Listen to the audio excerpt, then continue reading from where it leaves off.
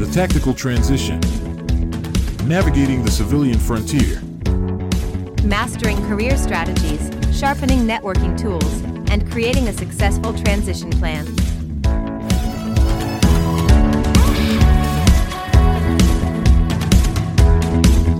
Hello everyone, and welcome to part 2 of our interview with Dave Maurer. Yeah, the other thing that makes me happy in a weird transition here, and I suspect makes almost everybody, and if they say it doesn't, I think they're not telling the truth.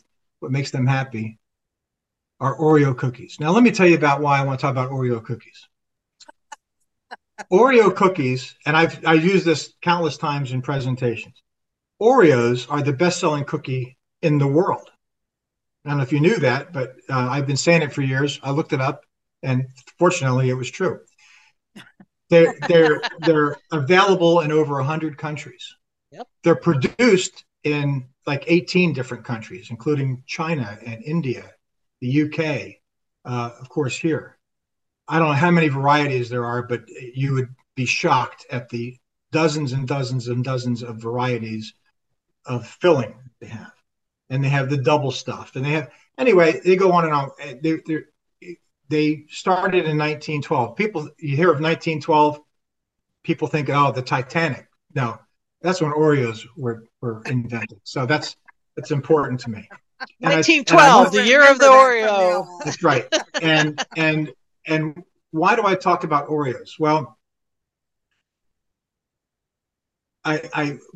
most of us love an Oreo cookie. Most of us love many of them at one time.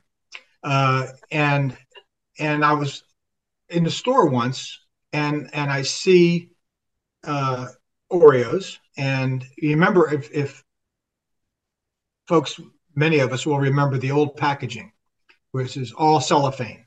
It was all cellophane. And that was fine, except it was a mess to open. And once you opened it, you couldn't seal it again. So you were faced with a choice. You either had to find some Tupperware, or you do what I did and you just eat the whole package. Absolutely. That's right. But it was also noisy and, cellophane. So at 11 o'clock, when you wanted a snack, you risked waking everybody up because you were trying to sneak an Oreo or five. And that wasn't any good. So I'm at the store, and now I see this relatively new packaging a couple of years ago. And if we've bought any Nabisco products lately, you've seen that now they are resealable. They have this little peel back top, and it's very quiet. And you can reach in and you can take a couple out, and then you could rearrange them so nobody could tell you even been in there. And then you seal it back up again, and you can have your cookies. So here's Oreos, best-selling cookie in the world. And yet they kind of rebranded. They made a change. They improved their packaging. Right. I'm listening on TV and I see a commercial for Oreos. A commercial. They're paying for advertising, and they're the number one cookie in the world. Why are they even doing that? You walk down an aisle, you see Oreos, you pick them up, you put them in your cart. But they're advertising because they're promoting themselves. They're the number one cookie, but they want to stay the number one cookie, so they're going to advertise. So my point is, if we apply those items to ourselves, to our transitioning selves, you need to advertise. You need to market yourself. Even if you're number one, no matter how good you are, people have to know that. So you have to get okay with talking about yourself without it sounding self-aggrandizing. And you can do that. Because as you said earlier, you want to help themselves by telling them what you bring to the table. You have to rebrand yourself like the Oreos did. You can't go on the rest of your life saying, I was once a colonel or a sergeant major or a master sergeant or a lieutenant colonel or a general. That's nice. That's good. That's helpful. That's who you were, but it's not who you are anymore, and doesn't need to be who you are anymore. And you need to rebrand yourself a little bit to saying, yeah, that was all part of who made me who I am. But now I'm going to add to that. I'm going to be even more than that. And if you're not willing to do that and you live in the past, you're going to be dissatisfied. with the future, because when I was a hiring manager, frankly, I didn't care if you were an E8 or an O8. What were you going to do for me? What skills did you bring? What capabilities did you bring? What contacts did you bring? And I'm happy to hire you, Colonel, but you have to understand, in today's world, you don't get a secretary, you don't get an admin assistant. You're going to write your own emails. You're going to do your own research. You're going to report to somebody that you might not be real thrilled with, who maybe was junior to you in the big world. Too bad, so sad, but that's the way things are out here. And if you think that you might, as an 05 or an 06, might not work for somebody who was enlisted, think again. Because I can tell you from personal experience, my last boss, as you guys know, was a retired master sergeant, and I'm a retired lieutenant colonel. Did I have a problem with that? I sure didn't, because he signed the front of the check, and I signed the back. And that's exactly right. And he was still 100% smarter than I am in many respects of certainly running a business, and I respected that. He respected me for what I knew. But here's an obvious, it's different. When you're an officer in the military, as opposed to being enlisted, when you're an officer in the military, your boss is almost always older than you are. Majors are older than captains. Colonels are older than lieutenant colonels. You're used to working in that hierarchy of you're my superior, and you're older, and you're quote unquote wiser. You've been around longer. And the enlisted ranks, not true, right? What about the staff sergeant that works for a second lieutenant, that's been in the Army all week? And I can tell you from my own son's experience, that's not always a great thing, because he gets frustrated because he knows more than that senior officer does. But now you get in the civilian marketplace, and it's back to that again. You could work for people that are senior to you, older than you, younger than you. My first boss was my son's age. At the same time, I had a son her age, so I had to get used to working for a female who was my son's age, and I got used to it in about 10 seconds because I had to. And she was also way smarter than me. Now she's got 3 kids. She's retired, but life will throw you those opportunities, and you've got to be prepared to work with somebody who's got different experiences, different knowledge, who may be younger than you are. I love that. Mission Oreo. I love it. Rebranding. Yeah. So have an Oreo cookie, and as you're eating that Oreo cookie, think about why you have it. It's an excuse to get Oreos. There we go. I like that. But you're so right, though. It is all about, here, and I will tell you, you can get Oreos everywhere. When we were in the UK, I was surprised that was the only thing I recognized in the cookie aisle was the Oreo. There's the Oreo. So yeah, it is everywhere. Yeah.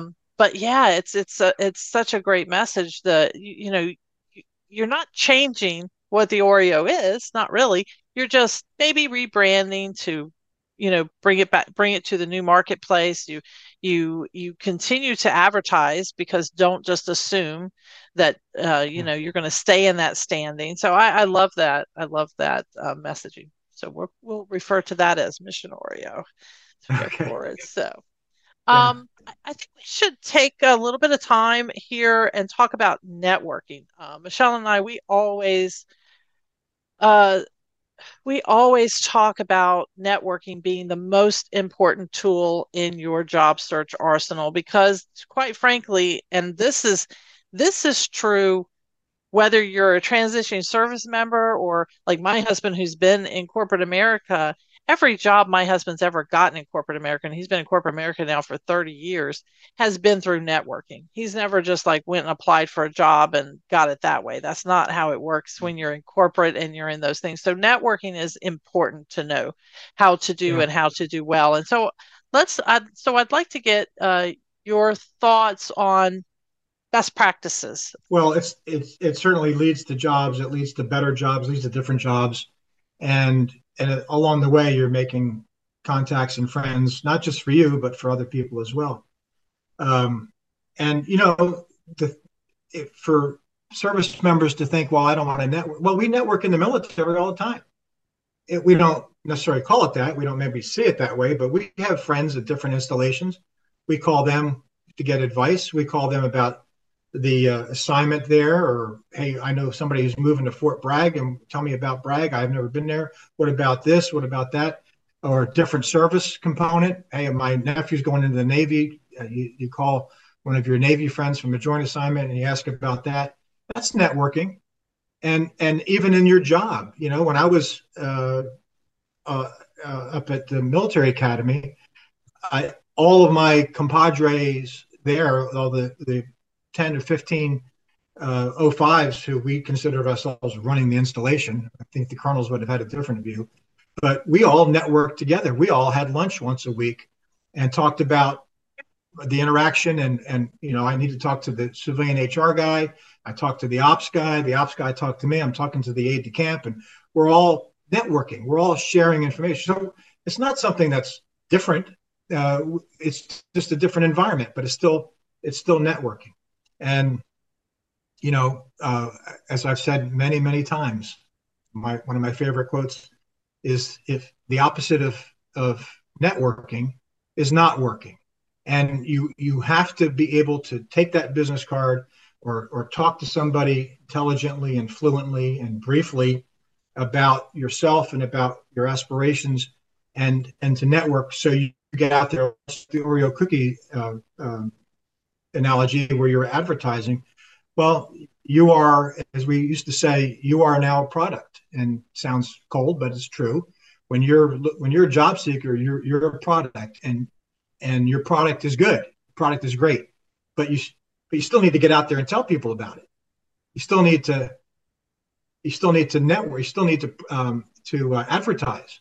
And a means to an end in advertising is networking and being known to more and more people. So, as you know, I like to tell stories. So here's another story. And this one, my wife likes this one because she's the hero in this story. But it gets to networking, and maybe a lot of your listeners will have had similar experiences as a spouse. So one day, my wife comes to me and she said, "Hey, my friend Laura." And these are the real names. I've written about them, so I know they don't mind. You know my friend Laura? Yeah, of course I know Laura. You never met her husband, Rob? And I said, no. And I knew where this was going. And she said, you should meet Rob. You guys would be good friends. And I said, oh, please, no. I don't want to have to meet Rob. I have plenty of friends. I don't want to do this. I don't want to force this. And so, but I knew I was going to lose this argument in the end anyway, because I've been married, a while, 45 years at this point, but at that point, a little bit less.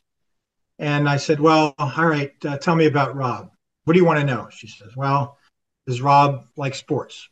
Yes. Yeah. When I was over there at the house, he had a football game on. Okay. Well, that's one thing we have in common. Does Rob smoke cigars? Do you have any ideas? He smokes cigars? I like cigars.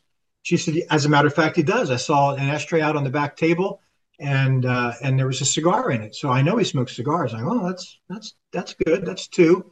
So worst comes to worst, if we don't kick it off as a friendship, at least we can talk sports and smoke a cigar for 3 hours. And I fulfilled my requirement. And I said, well, what does Rob do? She goes, well, he's the head of HR at Quantico Marine Corps Base. And at the time, I was a TAP instructor, TAP leader. And so, wow, the bingo, because boy, wouldn't he be a good resource for me? And might I not be a good resource for him? I said, okay, well, that sounds decent. So we went to dinner. It's a long story. I'll make it short. The wives are talking across the table, and they picked up a conversation that had started earlier. And Rob and I are kind of feeling each other out, looking each other over, and started to talk and became fast friends. And we ended up, he's a retired Marine E8, and he lived not too far from me. And every Saturday he would put on his raggedy old Marine Corps hat, and I'd put on my raggedy old Army hat, And I'd get in my truck, I'd go to his house, and we'd pick up all our trash, and we'd go to the dump, and we'd smoke cigars, and we'd do what men do, and that's on a Saturday, and that's smoke cigars and go to the dump. But all the time we're there, we're talking about work. And it got to the point where I knew everybody on his staff by name, though I'd never met them. He knew people that I worked with, including you, Michelle, by name, though he had never met you. But we shared each other's issues and questions and solutions as we spent that time, and still do to this day. And it's been 10, 15 years now. And he's moved away, but we talk all the time. And he got me into writing and speaking and so forth. And we've encouraged each other over the years. We've even had some conversations that didn't include work, but very rarely did that. It always crept in because we had similar issues. So my point is that, my wife set us up on a play date. And even though I was dead set against it, knowing this was not going to be fun, it turned out to be life-changing for both Rob and for me, because we found a friend and we found a colleague and a confidant and someone else who expanded our network. Everybody that he knew, I had access to. Everybody that I knew, he now had access to. And we shared that network. And he grew friends from my network and vice versa. So you never know where that opportunity might present itself. It might even be your spouse saying, you need to meet this person. And you should say, yes, that's a great idea, honey. I'm going to go do that, because it might just work out. Worst case is you met somebody new, and maybe you have a new friend, even if it's not a good network buddy. But I still keep a stack of business cards, because I keep them in my car. I keep them in my pocket. I have some in my wallet, because, I've retired from full-time work, but I still want the occasional opportunity to speak or to consult with somebody. So I want to be able to network and give them a card and give them a means to contact me, or go to my website so I can continue to do what I love to do. And so networking is it's sort of a skill, but it's not a tough skill. It's not hard, but it demands that you do it and that you are aware that these opportunities are right in front of you. And now you need to take advantage of it, because you just don't know where that might lead. And it's not hard. It's actually pleasant. Most of us, even if you're outgoing and you have that extrovert personality, it's a little easier. If you're motivated by people and being out there, kind of force yourself to put on a smile and talk to people. They're not going to bite, and the worst that's going to happen is they turn around and walk away. Well, now you've learned something about them. It's about them, not you. So I think there's no great loss in putting yourself out there and talking about, hey, I'm just leaving the military. This is where I want to work. This is what my passion is. That elevator speech, that 30-second or 1 minute or whatever it is, that you might have to engage with somebody at Starbucks or literally in an elevator. That actually happened to me. I was in an elevator and I gave an elevator speech. I couldn't believe this actually came true. And I wasn't looking for work, and neither was this guy, but we shared each other's information. I got his, he got my card, but it demanded my knowing enough that I could speak in 20, 30 seconds. And so that's an important thing is, hi, my name is, what brings you here? Are you from around here? What do you do? Well, here's what I do. I've been in the Army for 15, 25 years, and I'm going to be retiring.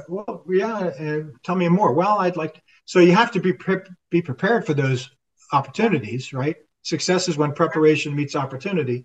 So just like we're taught in the military, be prepared for any contingency, any opportunity. And it's certainly true in career transition. And networking is an absolutely essential skill to pursue as you're looking for opportunity, looking for work. That's amazing. Great story too. Love that. Love the play day. Let's set up on a play date. Let's set up on a play date. It worked out. I love that. But yeah, networking is so important. So Dave, earlier in the conversation, you mentioned, and you said, that's a subject that I'll dig a little bit deeper in, but you mentioned volunteerism and going out as somebody transitioned from the military, possibly volunteering in roles. And why would you encourage that, or what value comes from that? Yeah, well, it's another opportunity, right? As I said earlier, I think not everybody, when you transition from the military, will land the perfect job first time out. You may not even want to work full time after you've done 30 years in the military. You might want a little respite. But knowing most of us that have been in the military, it's hard to just sit there on your hands and watch daytime television. You really feel like you want to continue to do something. You want to serve in some capacity. You want to be a participant and leverage what you know. And if the job opportunity isn't there, or the right one isn't there, or you're not ready yet, there are ample opportunities to volunteer. You can volunteer at the local hospital by taking patients to their destination, by greeting them at the desk. You can volunteer at hospice. You can volunteer at the USO. I'm doing that now here at Quantico. There's all kinds of things you can do as a volunteer, and that gives you some time to get your feet settled a little bit and to focus a little bit more. But it also gives you opportunities to get back to networking, to establish some relationships. When you're working in volunteer capacity, you meet people, and you never know who you're going to meet, right? And whether it's that play date that somebody set you up on, or it's just somebody you happen to meet, and you see, well, this guy has a pretty short haircut. I bet he was in the military. And now you start that, and you find, no, he wasn't in the military. He was in the FBI, or he was in law enforcement. Oh, really? Well, tell me more about that. And now you've got an inroad into that new world, or he or she does. My point about volunteering is it fulfills the need to contribute, to be part of something bigger than yourself, to feel good about yourself and what you do. There's nothing wrong with that. It's a bit altruistic, but not entirely, because you're feeling good about it too. But it also has a practical outcome, and that is you're giving yourself an opportunity to meet other people who may expand your network, rather than sitting at home in the living room watching television, or reading something online. I almost said reading the newspaper, but I guess we don't do that anymore. We just read websites. But I think I just want to put it out there as an option. Right. I know what we're all about here is transitioning into a new career or another job, so you can sustain your lifestyle, or even improve your lifestyle. But there could be an opportunity in between there, if need be, to just volunteer and be available to help somebody else, help others out, and maybe that could lead to something that you didn't anticipate. Sure. One thing that I found in volunteering is sometimes it is hard to find that job that just always provides you happiness. We encourage that and all, yeah. But sometimes that outside entity, I want veterans to know that, when we're talking about finding a job that makes you happy, sometimes the happiness is the time that job allows you to do other things. Mm-hmm. And so that could be a component or an important piece of that job. So there is times, and it's part of what I love about the job I currently do, is it gives me time to be involved with a multiple, just an array of other things within my community. Coming from a military spouse background, I mean, my husband served 30 years. That's all I knew, because even before I got married, my dad was an active duty military. And so from the time I was a little girl, my mom was constantly volunteering. My dad was volunteering. My husband, volunteered as a young service member. And so it was just my nature. And so sometimes that happiness component ties in with that volunteering component, that the job gives you the time to be involved with other things. And I think that that's critical. The volunteering role either can lead you into a career you never knew, or the career can open up volunteer positions for you. So it's kind of a chicken or an egg concept. Both can benefit, each other in that. Yeah. Regard. And at the very least, you may be able to get into a volunteer job that really utilizes your skill set, and maybe that's enough to satisfy you, or to determine, this is where I want to be. I don't want to work full time. I just want to volunteer and maybe work part time with these contacts I've made.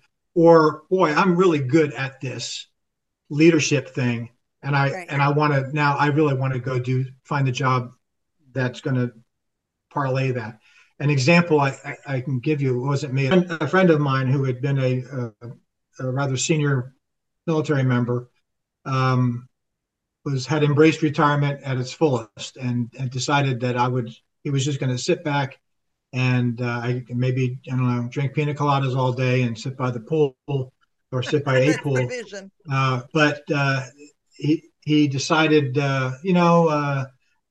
my HOA could use some help, so he joined the HOA, the Homeowners Association, and as happens, he rose through the ranks and became president of the HOA. And I think it kind of happened, without his full knowledge and appreciation for how he did this to himself. But now, he has discovered through that leadership position, and I think most anybody who's been in a leadership position in a volunteer organization would agree that that is difficult when you're trying to lead people who are not being paid or otherwise compensated, who just threaten to quit because they don't want to do it anymore, and you can't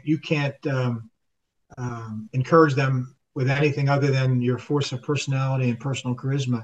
It's a real challenge. But he discovered some new skills and realized, hey, I kind of like this leadership role that I hadn't had for a while. I can lead this group, even though they're pretty disparate and they're ornery sometimes and they have their own agendas. I can be good at this again in the civilian world. So, he went and did that. But it was volunteer work that showed him that, and showed others, this is what leadership is. And maybe many of them had not, in that HOA, if it's not a military community, and many are not, they've never experienced leadership like that was focused and organized and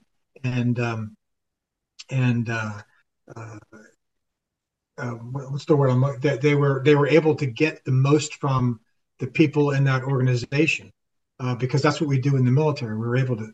That's a thing that we learn how to do. So they learned something about what they're looking for in the next president.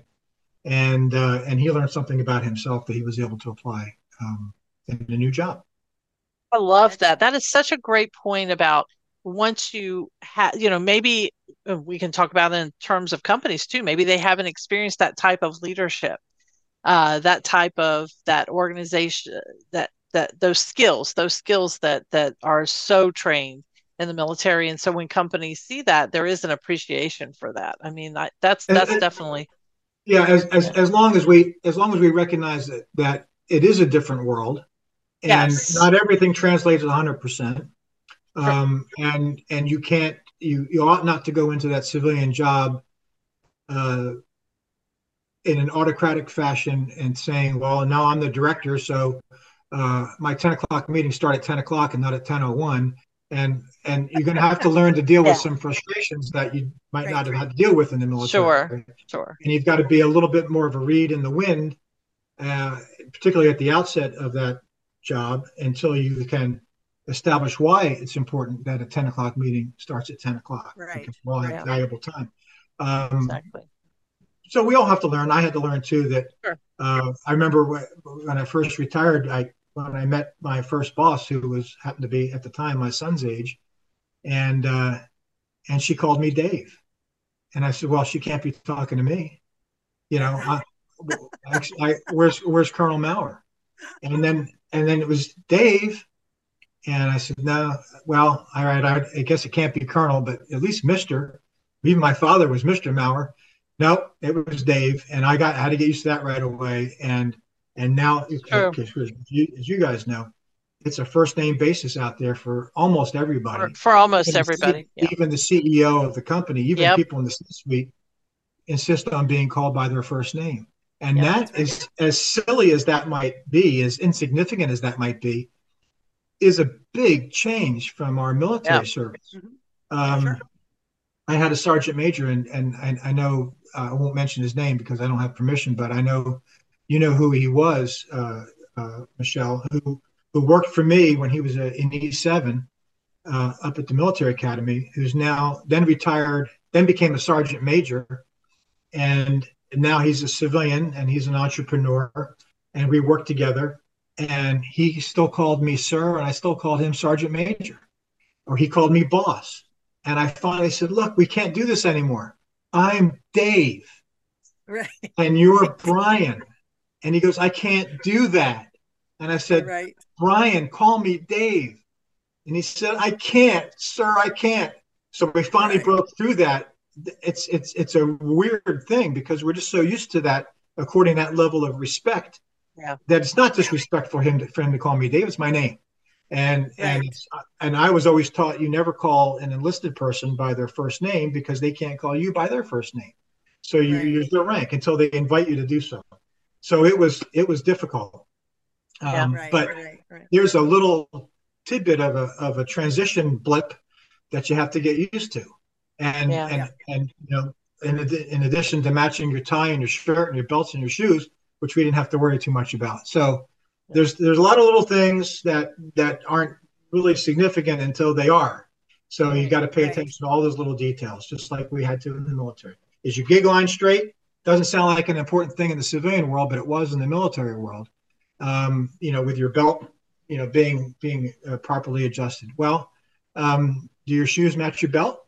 Well, that's not something we have to think about in the military, but it's something we have to think about in the civilian marketplace. Is your lapel back in the 1940s really wide because you haven't bought a suit in 40 years? Or is it modern, you know, and are you willing to have to buy a new suit every few years as the fashion changes? These are little things that we'll have to get used to. Yeah, absolutely. Well, Dave, this has been an absolutely fantastic conversation. The last thing I want to touch base on you, and we do this for all of our podcasts. We just kind of think it's nice to end on a little bit of a fun moment. So I want you to think about just kind of a fun fact that people may not know about you that you're willing to share, but just something fun that you'd like to let us all know as we close this podcast. You know, I thought about that because you gave me a heads up that you might ask me that question. And, you know, I got a million of them, right? You know, from being a grandpa and having now a 17-year-old granddaughter who's driving is making me crazy. I had 3 sons, so having granddaughters doing anything adult-like is new to me. And not so much a fun fact here, but a fact that some know. I don't know, you guys know. But I just had quadruple heart bypass surgery back in March, the end of March. And didn't have a heart attack, just it was preventative. And the doctor said, you know, after I got checked out, because I'm just feeling a little lightheaded, you know, he said, you're lucky you got up this morning. You got some problems. You're pretty clogged up. And I had 2 problems. I had electrical problems, so I got a pacemaker to solve that. Then I had a plumbing problem, so I had to have quadruple bypass to solve that. I told the doc, I guess I'm going to get sheetrocked here pretty soon too, after we took care of the electrical and the plumbing. So it's literally 19 weeks ago today, and here I am, feel great. I'm jogging. not fast. It's an airborne shuffle, as many people know what that pace is. But I'm walking fast. I'm jogging a little bit on the treadmill. I'm lifting weights. I'm on the bike. I walk probably 15 miles a week. I feel as good as I've ever felt. And I couldn't tell you, if I didn't know better, that I had heart surgery 4 months ago, almost 5 months ago. So it's not a fun fact, but it's a fact. And I wanted to share that because I've written about it a little bit in some of my blogs on LinkedIn and on my website. And I've encouraged people, mostly men, because this is typical of a problem for men, is that we don't pay attention to our bodies. We don't listen to what our body's telling us. And to do that, when you're not feeling normal, to go talk to somebody, to go see a medical professional and get their opinion and how important it is. And because I scared the out of a lot of my friends, because my doctor said I would have been dead in 6 months had I not had this procedure. And all I was feeling was a little lightheaded. I hadn't had chest pains or anything. 5 of them went and saw a cardiologist, got checked out, and 4 of them were perfectly fine. One of them had a 95% blockage in his widowmaker and got a stent, and he's fine now. So it's important that we look after ourselves and follow up with our doctors, and do what your wife says and go to the doctor. And ladies too, you're not immune to this disease, and you're not immune to being afraid to go to the doctor because you don't want to hear what they say. Mine started with my ENT, my ear, nose, and throat. And so I was feeling lightheaded, so I went to the ENT right down the street, good guy. And he said, "Your ears are fine." I thought maybe it was, clogged ears. I was feeling, sinus. He said, "No, your ears are fine." And I went back. He said, "Come back in a couple of months." I did. Same thing. He said, "Your ears are fine. You need to see a cardiologist." Cardiologist? He said, "Yeah, I never would have even considered that." Anyway, I do. He's did the pacemaker. Pacemaker resulted in having a CT scan of my heart. That resulted in, you got problems, guy. You got all kinds of blockages. You have too many blockages to have a stent, so you need bypass. In fact, it's quadruple. In fact, we're doing this in 2 weeks. So, and here I am, perfectly fine, I think, at least for now. But I feel great. And so I think not a fun fact, but a fact. And maybe it's a fun fact because I'm here to talk about it. And it didn't require a huge change in lifestyle, other than I now walk all the time. I work out. I go to the gym. My wife is envious of the fact that I'm going to the gym, and she's recovering from knee surgery. So now I can walk and she can't. It used to be the other way around. So fun fact, take care of yourself. You never know what it can lead to, and the life you save may be your own. Absolutely. Well, I'm very glad you're still around, and I think you've got a lot more to do. So that is a very important fact. And thanks for sharing, because I do believe often we dismiss things like that. And so it's just those minor little irritants that may have to, just explore a little bit. So you can be around to see your next granddaughter's drive. I mean, those are important things in life. Yeah, my ear, nose, and throat doctor saved my life. Yep, yeah, absolutely, absolutely. And I told him so, and that doesn't happen a lot to an ENT, so he was pretty happy. Dave, the last thing we want to do is give you the opportunity. Please share your contact information, your blogs, your LinkedIn, your website, anything that you have and do that will benefit our audience, our senior level veterans, our special troops that are out there, anything that would benefit them. We want them to know how to connect with you. So can you share a little bit of that before we close out?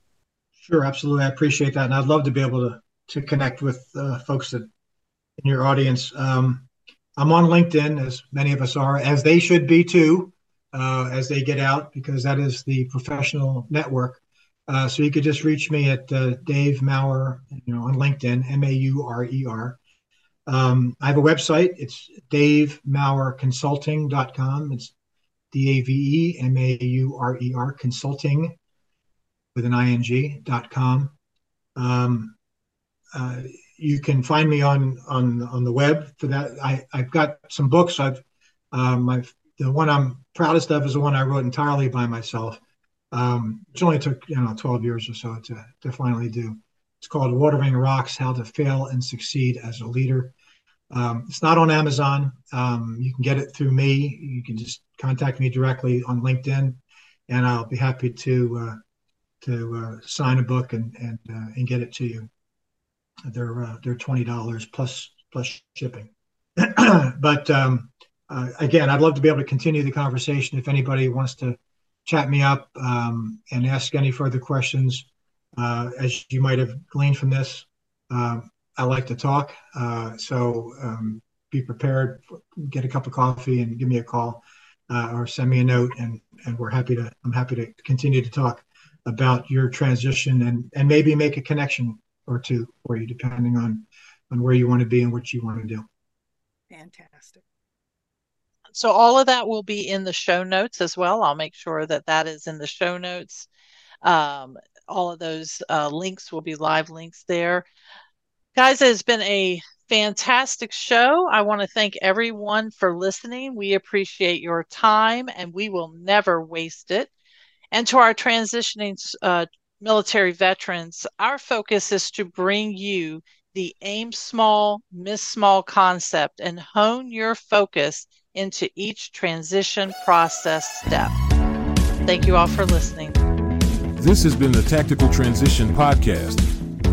Thank you for listening. Be sure to push the follow button on our podcast and subscribe to ESELseminars.com.